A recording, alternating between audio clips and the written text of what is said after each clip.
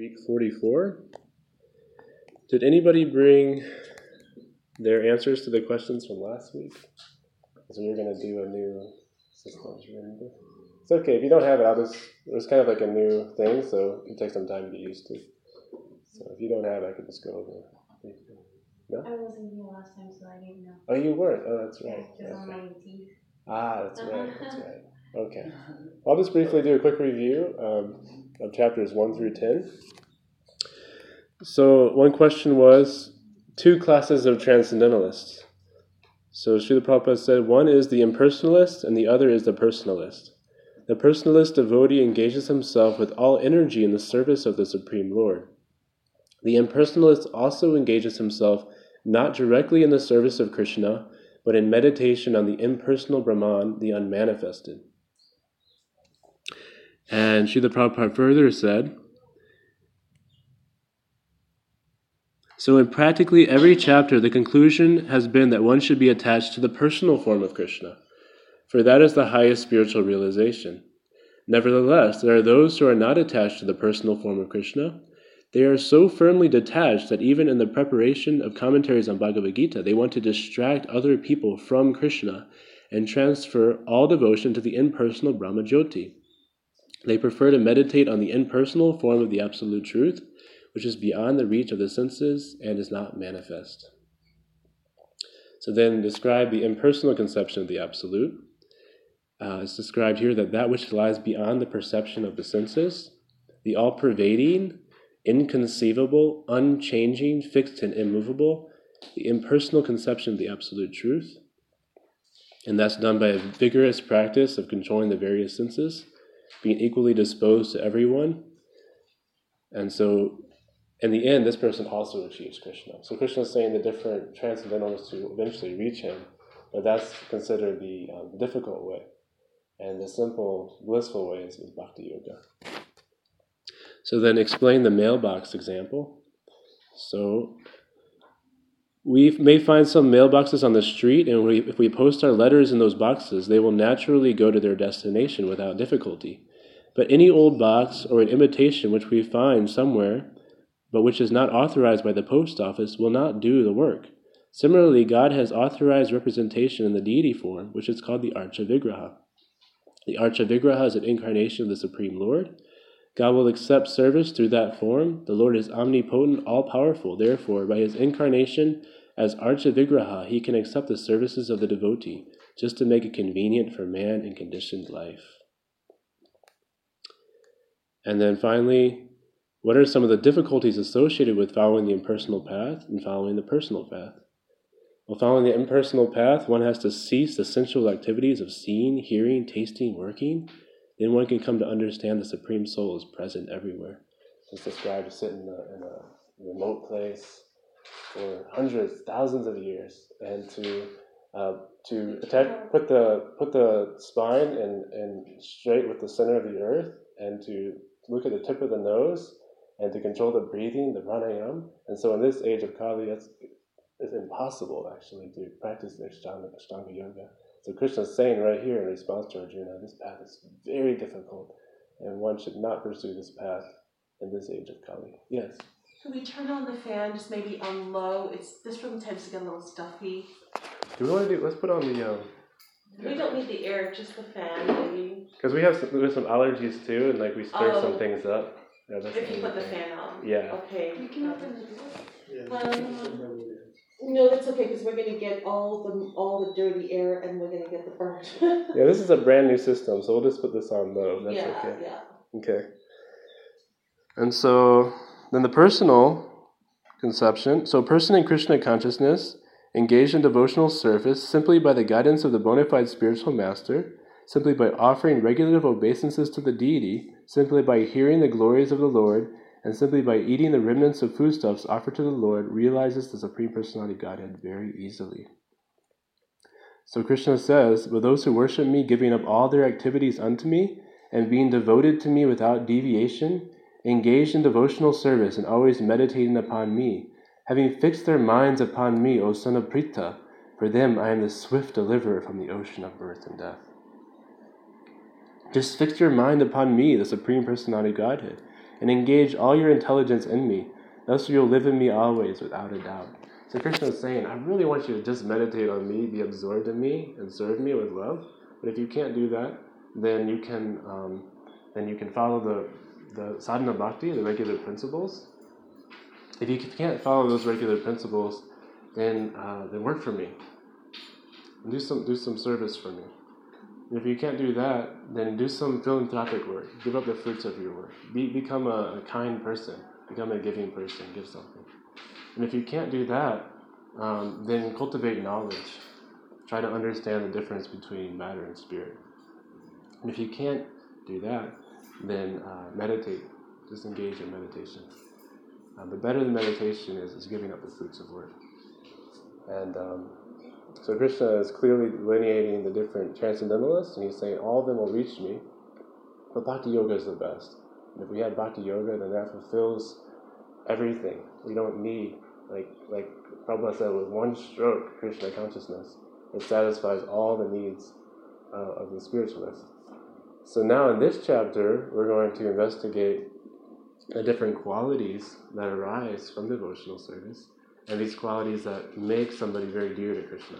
So we're gonna talk about that a little bit today. So who would like to share first? No? Yeah? Okay. All right. Okay, so my discovery, I picked the 17th verse. One who neither rejoices nor grieves, who neither laments nor desires, and who renounces both auspicious and inauspicious things, such a devotee is very dear to me. So my understanding of that is that one who does not attach to any object or activity in life, and who can give up clinging to all experiences and surrenders all to serving and satisfying the Supreme Lord, is a devotee who is very dear to Krishna. So, application for that is, I remember that I was a Buddhist for many years, and one of the biggest things they had with that is to unattach to everything. So I had a lot of practice with that, but still struggle with it all the time. But I think that as time goes by, because I've noticed that the fleeting, and it says so in the scriptures as well, that things are temporary in the material world. We're temporary in the material world. This body's temporary. And so just to focus on what is not temporary, and that is Krishna and our internal true selves, So in serving that, then serve what is permanent and not what is temporary, and don't cling to it. It doesn't mean that, like we have family, or we have things that we do, or we have a dog we take out and walk or take care of, or things like that we don't do it. But it just means that when things go away, when tragic things happen, which inevitably they will, things will happen in life. We get sickness, we get ill, disease, and we die, to go through all that, we really need to just not understand that it's all temporary. It's something that's just part of this material world. And so that's helped me, especially when I went through cancer and watched other people go through cancer, helped me to really see that. It really brought to light that idea of that concept. Because I could have, and around me when I got my cancer, it was kind of weird when I was first diagnosed with it. At that time, I look back on it and it kind of was weird. I really wasn't upset, as it were, with it. I was just sort of, well, okay, guess that's something I got to go through, And I think it was just, it's a matter of accepting these things that come along, because it's part of having a body, And once we accept that, and that helps a lot. And then, in turn, when we are serving Krishna, everything towards Krishna, everything is satisfying the Lord, then it's like, well, this is what I need to go through. This is an experience I need to experience, and I give it all to Him. Give it all whatever I do to Him. And that just adds to that concept of giving up. It just makes it more powerful to be able to do that.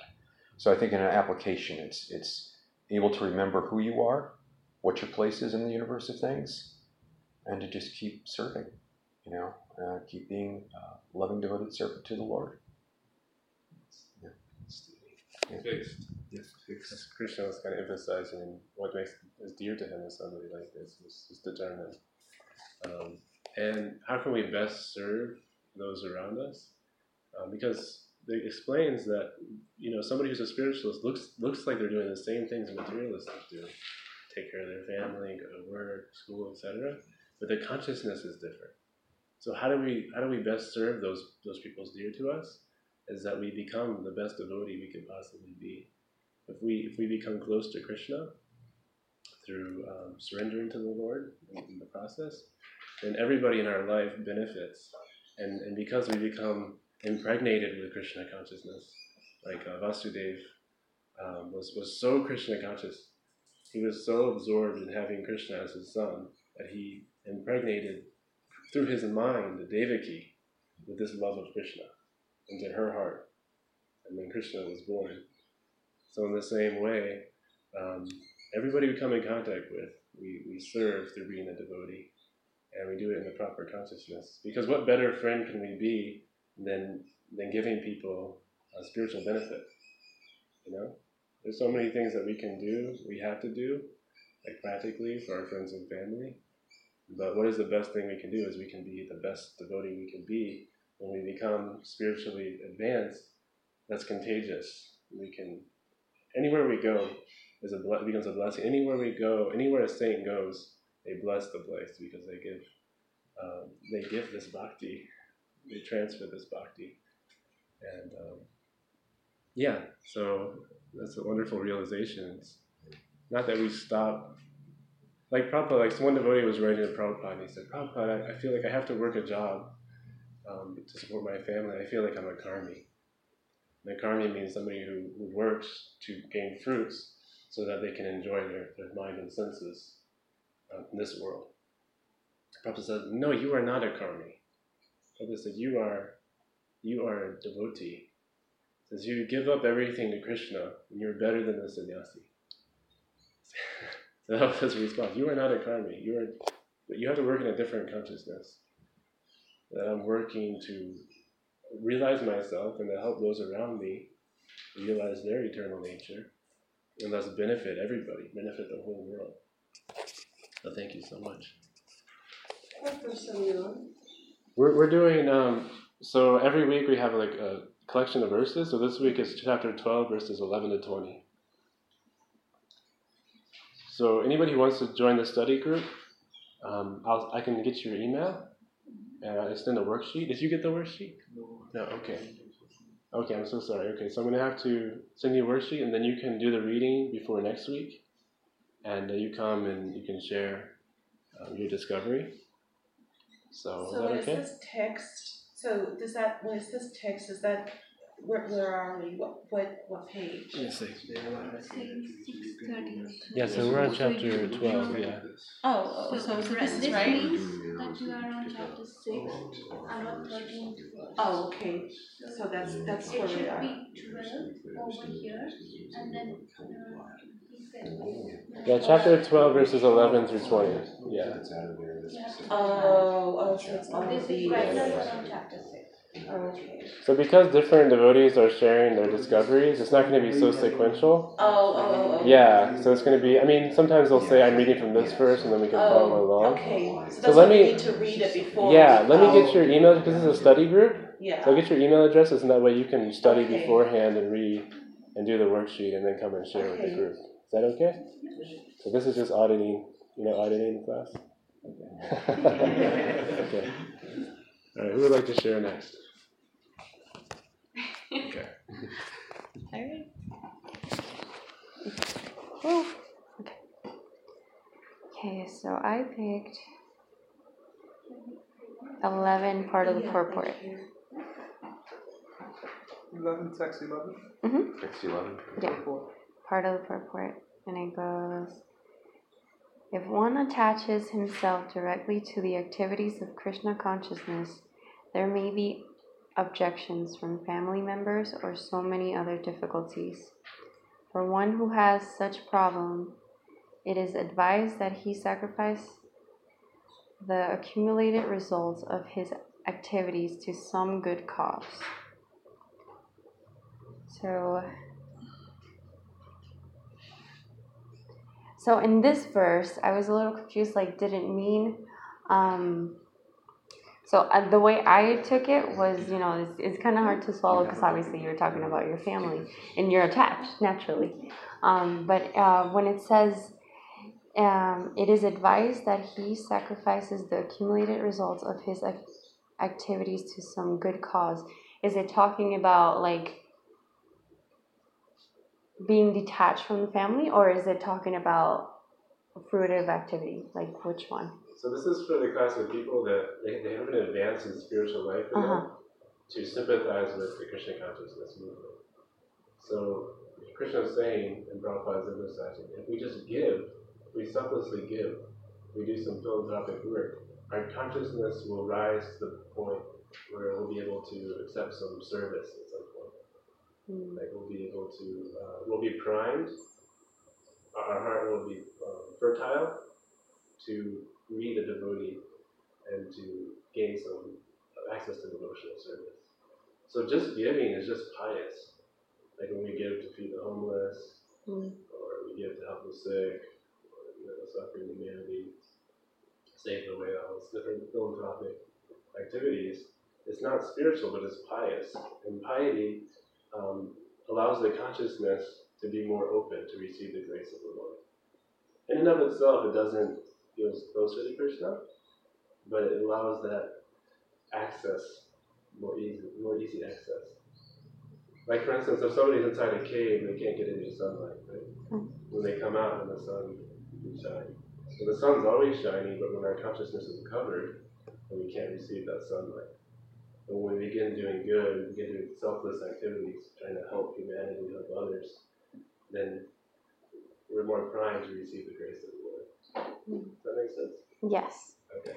Well, because when I read it, I actually, in my mind, I understood it as, because it was talking about the family part of it, I understood it as the last part of it. Something clicked in my head and it was like, okay, well, we're here in this situation right now in this lifetime with these parents and these siblings and this thing, probably because of like something that I did last life. So it's kind of like an accumulation of my last life. So it kind of opened my eyes to see it differently. So, I mean, I'm still attached, but it kind of opened my mind to see it very differently. And it encouraged me to, which is my application, to kind of, yes, be there and for my family and love them and all these things, but also cultivate a detachment little by little, because ultimately I need to be detached from them. And be attached to giving them Krishna. Oh, I'm very attached to that. Because that means that you'll be able to release them from bodily attachment. Yeah. Does that make sense? Mm-hmm. Because bodily, it's a temporary experience. Yeah. But on the spiritual platform, if we give them Krishna, there's a bond that transcends the emotional, sentimental attachment in this world. Yeah. Like Srivas Tagore, his son died and Lord Chaitanya was dancing in his house. I believe that was Srivas Tagore. So, Srivas Tagore. So, and he didn't tell the Lord because he didn't want to disturb his emotional ecstasy of chanting. And then he felt like, this is how he felt. He felt like, oh, my son was not mine. This is Krishna. This is the soul that belongs to Krishna. And Krishna took him. So what say do I have? This is not mine. He is not mine. So he was so advanced, he wasn't thinking that this son was his. He was thinking that this soul belonged to God, and God took the soul back. Right? Different consciousness. Yeah. And it too, it brought up memories, because obviously when I started coming here, it was kind of difficult for my family to understand and things like that, but somehow it didn't discourage me, because every time I would come, it was like Krishna was like hugging me. So it was so strong and sweet and real to me that I couldn't let it go.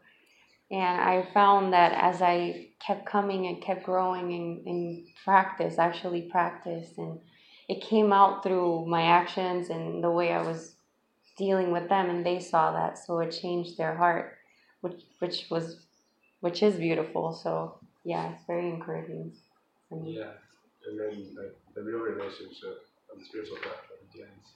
Just like you and your husband. I mean, you two were close on a psychological, physical, some spiritual, because you're Christian, you're on a spiritual path. But when you began the process of Krishna consciousness, then your relationship was transferred to the spiritual grihastha life, which is right. It's like a new beginning to the relationship. Yeah, Because you're connecting directly on a soul level. It's different. Yeah. And it can be frustrating if we want to connect on that level, but other people aren't interested. I can see how that can be frustrating. Yeah. Okay. Thank you. Thank you so much. Oh, I should have just. Okay, great. So thank you. I chose verse 15, text 15, specifically the first line in the verse, he by whom no one is put into difficulty. The Sanskrit to that says Yasman Novijate Loko. That particular line in that verse really jumped out. I mean, the entire verse is really sweet. But I really, really like this first line because it made me think about so many things. But Prabhupada expands in the purport. He says that a few of the devotees' qualifications are further being described. No one is put into difficulty, anxiety, fearfulness, or dissatisfaction by such a devotee. Since a devotee is kind to everyone, he does not act in such a way as to put others into anxiety. I really like that. So I wrote a few things down here because it immediately reminded me of a few things.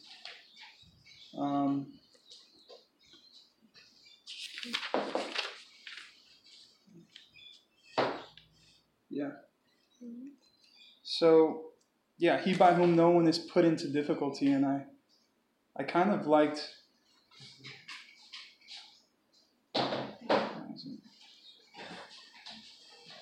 Just give me a second, so I better sit down. This particular part of this verse really jumped out at me because, and I wrote this down, I put, some people possess this beautiful quality in their presence, you feel no feelings there is no feelings of judgment or competition, but more so acceptance and humility. And we've heard it said that Vaishnavas leave a place better than when they first arrived. Some devotees have the ability to leave people better than when they first arrived. And I think that's really profoundly beautiful quality to possess. And I think that that's what really Krishna admires. And I think that these type of devotees are really sweet to him. I don't know if you guys ever experienced that, but being around certain people just immediately inspires you to be better. They possess that quality, and it's very rare, and I've experienced that firsthand, and I think it's absolutely amazing. So such devotees also inspire me to develop these qualities as well by Krishna's grace. So that's kind of what I wanted to share. So that's my application. That's my discovery. Nice. So you aspire to be that person that anybody comes around, you inspire them positively? Yeah, exactly. That's sweet. Chita Priya Mataji, you want to share your discovery?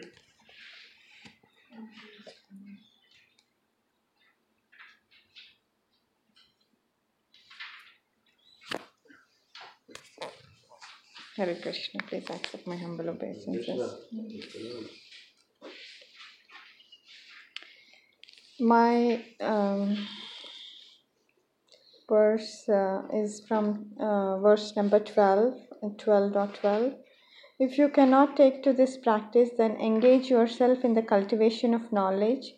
Better than knowledge, however, is meditation, and better than meditation is renunciation of the fruits of action. For by such renunciation one can attain peace of mind. Just this triggered this verse, it triggered my mind because recently my sister, she sent a link regarding the meditation that's going on in India, how people are doing the meditation. And the Guruji of that meditative group, he was saying like everybody is God. So when I was reading the purport here, Prabhupada says, the direct process is not possible for everyone. Therefore, the indirect process is also good. It is, however, to be understood that the indirect process is not recommended for Arjuna because he is already for the stage of loving devotional service. Who are not at this stage, for them the gradual process of renunciation, knowledge, meditation. But as far as Bhagavad Gita is concerned, it is the direct method. Sorry, Prabhu. I just missed a statement where Prabhupada is saying, like, when you follow this meditative process, in that stage, they think everybody is God. So, exactly what Prabhupada said, and that's what I realized the Guru is also preaching them. So, it's like, I felt like having the devotional service is the utmost thing. That's the superior of everything, which Prabhupada has given us. So wonderfully said this. Yeah. And in the Bhagavad Gita, remember chapter 7, Krishna says, Bahunam Jamanavati, Gyanavan Mambatati, Vasudevam Sarvayameti, Sa Mahatma Sudurlabha. So, I mean, of the different transcendentalists, devotee is most rare. Most rare. Because on the path of transcendental knowledge, before you reach the stage of Krishna consciousness, these different transcendentalists, they go through different stages. But sometimes, if they're not envious, then they can be open to having that bhakti transferred to their heart. That's the difference. Mayavadis, they're envious, and therefore they're offenders of God. They say Krishna's Maya. When Krishna descends, it's Maya, and then when he is in his true eternal form, he merges into the absolute Brahman. So that's denying the Lord's personal reality. But the Brahmavadis, they simply realize the oneness of God's creation, how we're all part of God, and how ultimately there is a oneness in God's spiritual energy. And they reach that stage through a rigorous process of Ashtanga Yoga. But there's so many different examples, like Sukadeva Goswami, when he heard Bhagavatam from Srila Vyasadeva, he became a devotee. And the four Kumaras, when we're just reading now in the Bhagavatam, and he caught the scent of the tulsi leaves from the Lord's feet. They were Brahmavadis. They were realizing the oneness aspect of God. And then they became intoxicated by the beauty of the Lord and the scent, and they became devotees. So it's not that we criticize the Brahmavadis, because they're also trying to realize God. And Krishna says that also is a bona fide way to ultimately attain Him.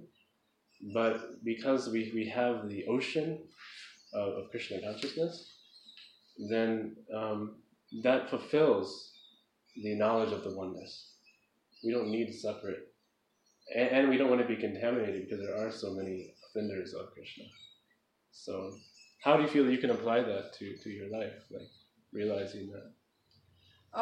That really helped me, because initially when I was coming into the Krishna consciousness, I did my research and I was looking into all these different kind of meditation processes and how Ashtanga Yoga, different people were. Even Radhanand Swami said he was amazed to see the yogis in the Himalayas, the way they did all the Ashtanga processes. And when he sat under the banyan tree, then he said Krishna is the most powerful Ashtanga yogi. So where he got from one banyan, from small banyan seed, when he can create a big banyan tree, then he was like, so that's how, when I hear all these amazing meditative processes that they did, and they could open the third eye, and like, and they talk about the impersonal liberation, but still I feel like, it's a stepping stone for them. But I still feel like Bhakti Yoga is the best process, where we don't have any material attachments or detachments, or what we do is mainly to Krishna. We direct all the energy to Krishna consciousness. Yeah. So, Thank you. And that's what Lord Chaitanya taught. He said that go, because he said you're actually very wealthy. Like you think you're very poor.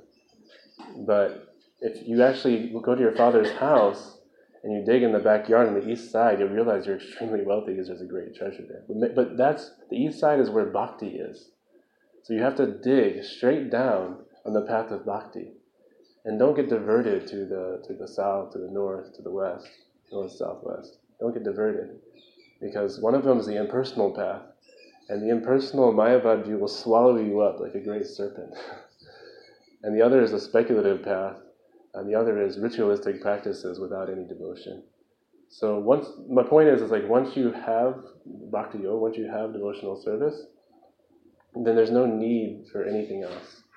And it can be actually in Chaitanya Charitamrita it says that you can become confused. Like it says that a devotee shouldn't read so many different varieties of books because they'll just become confused about what like the essence is. It says you shouldn't become a bookworm. There's so many varieties of literature. Because once you find bhakti contains everything. Like in Bhagavad Gita, bhakti yoga is compared to the ocean or the great reservoir of water that fulfills the purposes of all other philosophies. So the point is like we have the essence and like bhakti, realizing the Bhagavan feature of Krishna, it fulfills knowledge of every other path.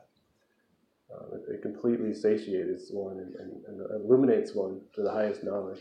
Yeah. Just to piggyback on that, I really like how chapter 12 opens up because Arjuna is essentially asking that question to Krishna. He's saying, which are considered to be more perfect? Those who are always properly engaged in your devotional service or those who worship the impersonal Brahman, the unmanifested? And then, Krishna goes on in the second verse, he says, those who fix their minds on my personal form are always engaged in worshiping me with great and transcendental faith, are considered to be by me to be most perfect. So Krishna is like, he's laying it out there. There is no question of ambiguity. Is that the word, ambiguity? It's very clear. And then he goes on to describe those who worship the unmanifested. And he goes on to say that, at last they achieved me after all this rigor, after all this tapas and penance and blah, blah, blah. So I've always been taught that the fastest way between 2 points is a straight line. Yeah. That's bhakti yoga. Yeah. So why take the scenic route? Krishna has given us the sweetest. So we can have direct, we don't have to waste our time. So I thought that's really sweet. Yeah. In the Kali Shantru Upanishad, there's a verse that says, Hare Nama, Hare Nama, Hare Nama Eva Keva. Hello, Nasteva, Nasteva, Nasteva Gachanita. Because in this age of Kali, no other processes work. We're short-lived. There's so many disturbances, anxieties in the atmosphere. So that the only way to achieve self-realization is chanting the holy names of the Lord. Chanting the holy names of the Lord. Chanting the holy names of the Lord. There's no other way. There's no other way. There's no other way. Harinam, Harinam, Harinam, Eva Keva. Kalo, Nasteva, Nasteva, Nasteva. To reach that goal, Gatir means the goal. There's no other way. And so we have this mercy, and we have we've been given the ticket. It's like Gurudev says. He says, if you win the lottery, you're wealthy, but you have to take that and cash it in. So we're given this gift of bhakti yoga, and all we have to do is we have to just apply ourselves, and it's a wonderful, blissful life and process. And we're very fortunate because it's not easy. Like we were saying, Samahatma Sudurlabha, very rare. So. Yeah. Real quick. Yeah, and you're so right. I mean, I've said this before to you, but that one of the Theravada Buddhists, great Theravada Buddhist of the Thai forest tradition, Venerable Ajahn Mun, actually said that he said that in this age that we live in, this times that we live in, no one can get enlightened anymore. He's talking about his way, the Buddhist way. You can only reach so far. There's a different set of stages of enlightenment, and we can only reach so far, and that's it in this age, because it's too confusing of a time. I'd have to wait to another age before it will work totally. Thousands of years. Yeah, and he was a great, great teacher in that particular tradition. So he realized that at that particular time, it's limited, but this is not. Yeah. That's interesting. Very humble. Okay. Yeah, it was very And then I made that very, He is very much a realist. It's very honest, yeah. very honest. It's refreshing. So Mari Mohini, she was sick, and she's catching up, so she has 2 weeks to share with us. So we're going to get some nectar from Mari Mohini.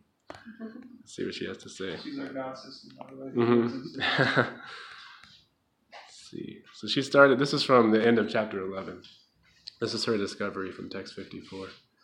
Lord Chaitanya was appreciated by Rupa Goswami as the most munificent man of charity, because love of Krishna, which is very difficult to achieve, was distributed freely by him.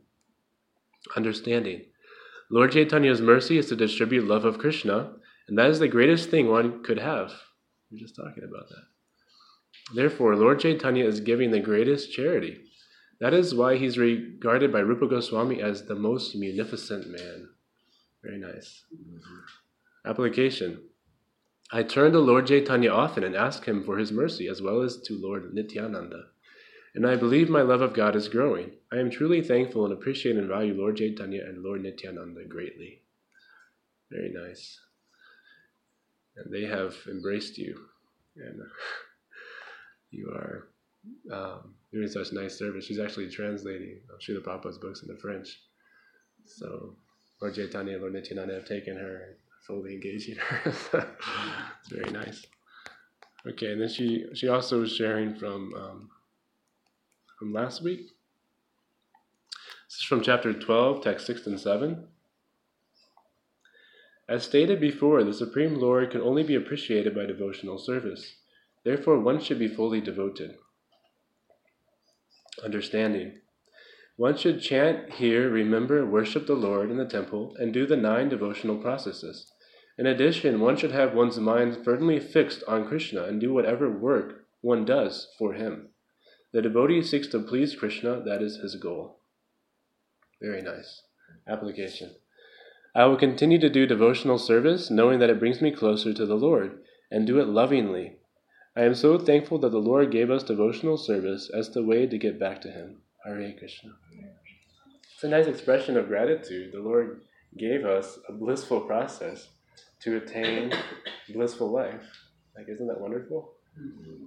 And that's the difference between Bhakti Yoga and the other yoga processes, is that the process is blissful and the goal is even more blissful. So it's all bliss. It's all happiness. So thank you. That was wonderful. Okay. Does anybody want to make any comments before I share? No?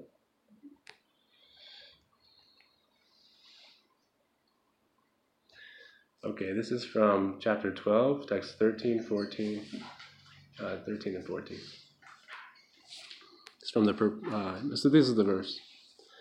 One who is not envious, but is a kind friend to all living entities, who does not think himself a proprietor, and is free from false ego, who is equal in both happiness and distress, who is tolerant, always satisfied, self-controlled, and engaged in devotional service with determination, his mind and intelligence fixed on me, such a devotee of mine is very dear to me.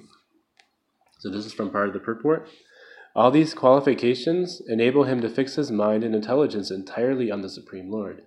Such a standard of devotional service is undoubtedly very rare, but a devotee becomes situated on that stage by following the regular principles of devotional service. Furthermore, the Lord says that such a devotee is very dear to him, for the Lord is always pleased with all his activities in full Krishna consciousness. So later on in the purport, to text 18-19, Srila Prabhupada says, without good qualifications, one cannot be a pure devotee. Harava bhaktasya kuto mahad guna. It's from Srimad Bhagavatam. One who is not a devotee has no good qualification. One who wants to be recognized as a devotee should develop the good qualifications. Of course, he does not extraneously endeavor to acquire these qualifications, but engagement in Krishna consciousness and devotional service automatically helps him to develop them. In other words, These wonderful, all-attractive, rare qualities described in this chapter arise from the practice of Krishna consciousness. The indirect method described, renouncing fruits, also known as philanthropic work, cultivation of knowledge and meditation, lay the groundwork for sadhana bhakti. Through this regulated devotional life, the heart becomes cleansed of all illusory attachments and coverings, allowing the natural qualities of the soul to manifest. We are always very dear to the Lord, but our perfect, sweet, and beautiful nature, whom the Lord adores, has been lying dormant for many, many incarnations in this world. So, application. Just as drinking clean, pure water quenches the thirst, nourishes the cells in the body, and gives strength, I pray to daily drink deeply from the well of Krishna consciousness, which will satisfy my deepest desires, nourish my longing for love, and get strength to surrender more deeply to Lord Keshava's service. The holy names of Krishna, association with devotees, worshipping the deity with faith, hearing from Srimad Bhagavatam, and residing in a sanctified place are all thirst-quenching and have the potency to satisfy the deepest cravings of the soul. Through these methods, I pray to one day possess devotional qualities, as described in this chapter, and become dear to the Lord. So I also had one quick other discovery, because I thought it was so nice. I think maybe Govindamana Prabhu might have said this one too. He is tolerant, and he is satisfied with whatever comes by the grace of the Supreme Lord. He does not endeavor much to achieve something with great difficulty. Therefore, he is always joyful. I thought that was an interesting description of how one's joyful. And he doesn't endeavor with great difficulty to achieve something. In other words, like Prabhupada said, a perfect life means to work hard for Krishna. But the difference in consciousness is we're working knowing that everything's coming from God. He's giving us all the materials. He's giving us all the facilities. He's giving us the intelligence. He's giving us the help. And so wherever God places us, if we're rightly situated in devotional service, we simply do our best to serve Krishna from our position. And whatever the result is, it's successful. Externally, whatever the result is. If you lose your house, you lose your health, you lose everything, but you did that.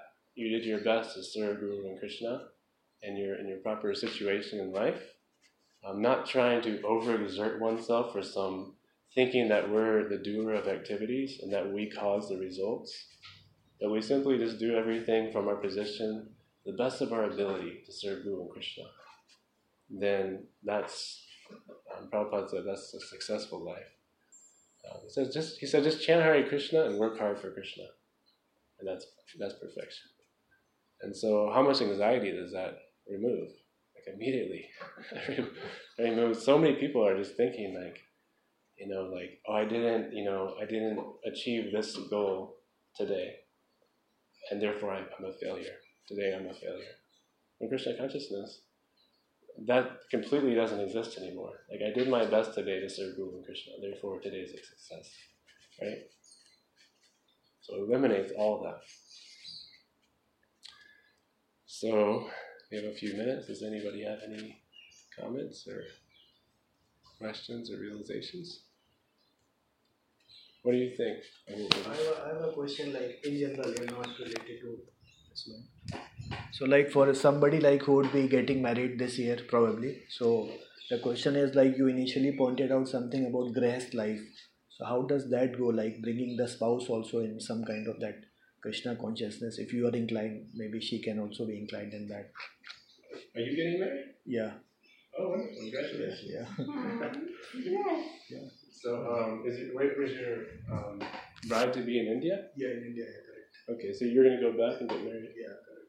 Can we come? Are we invited? Yeah. Okay, you'll buy us all a plane ticket? Yeah. Okay, we're coming.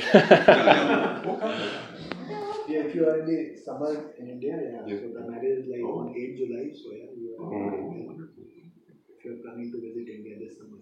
Congratulations. Uttar Pradesh.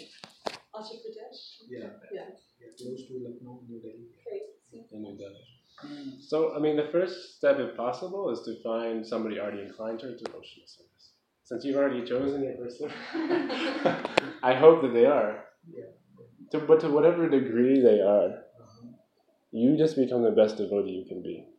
The more deeper you go into Krishna consciousness, if you take initiation, take guru, get a strong sadhana, chanting Hare Krishna, and follow the guidance, and take mentorship from your guru, then your wife will benefit greatly and become fixed to your path. There was one motivational speaker, and he says, all other things break against the principles that I stand by. Nothing can stand against the principles that I stand by. So no matter what in life, make your relationship with Guru and Krishna the rock by which your family rests on. And what will happen is, because you begin to develop these qualities like Krishna is describing, this becomes a very, very, it becomes a very wonderful environment for your family. And your wife will become attracted to Krishna consciousness. To the degree you fall in love with Krishna, to that degree your wife will also become attracted to Krishna. And when you begin, having children and raising your family, then it'll just, like Prabhupada said, he says, Grihastha life can be heaven. It can be like Vaikuntha if you put Krishna in the center. But if you don't put Krishna in the center, then that same environment can become like a hellish environment. So as long as you keep your priorities on Guru and Krishna, and you realize that service to your spouse is also service to Krishna. So just helping them, become their friend. Help them in life to become a better person, help them to surrender to Krishna, and be a guide for your family. That's really the definition. Like it says in Bhagavatam, like we shouldn't become a husband or a father or a spiritual master unless we can deliver our dependents, unless we can help them break free from this samsara. So you just become a man of God, like a man of God, surrendered to God, and then your family life will be perfect. Do you have any specific concerns? Okay. That's a general question. Okay. But the good thing that you posed the question is like during having children, that's the main thing, as Prabhu said, like to deliver your dependents to Goloka. So that's there is a process called Garbhadana Samskara, which I didn't know because I came after I had the kids. That's a good one to read about having, when you're planning for children, how to get a pious kids in your life. Yes. Honestly speaking, I only talked to my grandfather. Currently about some of the spiritual lectures which I see or watch, Radhanath Swami's ones or other ones. Because no other person whoever I interact with, they are not interested in that thing. But my grandfather is little bit interested. So that is the way, I talk to him a lot. Rest all people, parents are also not that, in that thing. So yeah. So that is also one thing that you have to rise above all those discouragements, because they are not very interested and they try to pull you where are you going? You should do that in maybe once you are old, But when I watch the videos and all that, they say there is no age in coming to that Krishna consciousness. The younger you come into that group, in that spiritual era, it would be pretty nice. That is what all the... Sometimes we have to do things in different social settings that are not directly devotional, but make the core of your social interactions be with devotees, and make your lifestyle be centered around a devotional community, like that. And become the influence on your family. Don't be swayed. You become the strength of your family. So they might go through different ups and downs, sometimes favorable, sometimes unfavorable, but you always be a devotee of Krishna. And then what will happen is like you were expressing, your parents in time will respect you greatly. And they'll also be influenced by you. You will influence positive everyone in your life. So just keep going in Krishna consciousness. Take lots of shiksha, like it's good. You're listening to Radha Swami, listening to other ISKCON devotees. If you're in the ISKCON Sangha, followers of Prabhupada, and aspiring for initiation. Are you aspiring for initiation? No, not yet. But okay. Don't be shy about that. If you want to be a devotee, then take a Diksha Guru. That's an important part of the process. Yeah. I have one just encounter to share.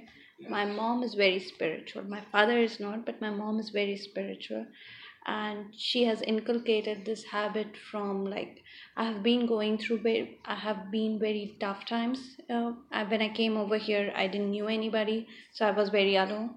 But since she taught from the childhood that in the morning she gave us a prayer, when I eat I say a prayer, and when I sleep I ask for forgiveness whatever I did wrong for today, and I initiate God in the morning also. So she said that just do this and that you will get around it, and it has helped me a lot. So from childhood she inculcated this habit. So now from last few years, I never used to understand when she used to say when I was a kid. I was 2-3 times, and she used to chant Gayatri months and all the good prayers very loudly. And I was just playing around in the house. So automatically those mantras and chants used to come into my head. And when I grew up, and from last few years when I have been going, I had tough times, I never had this feeling oh my God, I never had this feeling of depression. I always used to feel, if this doesn't work out, something will.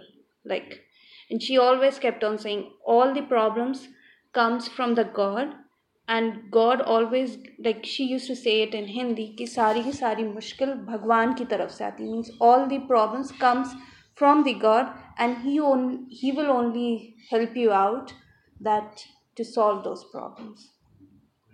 Thank you so much for sharing. Your mom blessed you. She blessed you, and she blessed your whole family. She has health issues, but my father keeps on getting angry that there is she has been told she has thyroid issues. So with thyroid, you have to eat after every 2 hours when you eat the thyroid medicine. So my father gets angry that why don't you have breakfast? So she says, as long as how come you always eat without even thinking twice? So I will first pray to God and then I will eat. So now, since she doesn't have any engagement, she has improved her. Now she chants for 3 hours a day. She chants. Wow. Yeah, and when I came over here, the only thing she gifted me was when I was coming over here, she gifted me a Ramcharitmanas. So I have a Ramcharitmanas at my home. Very nice.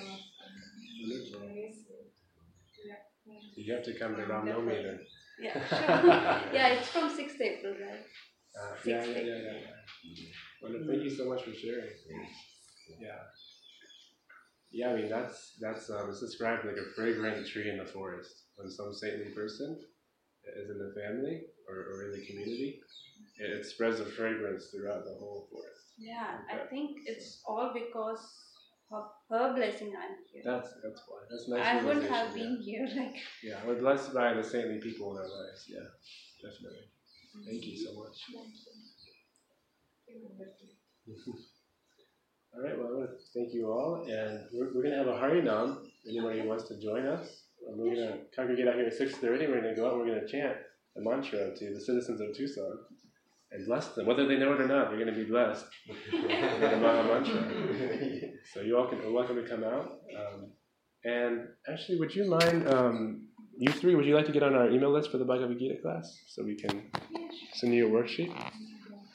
Okay.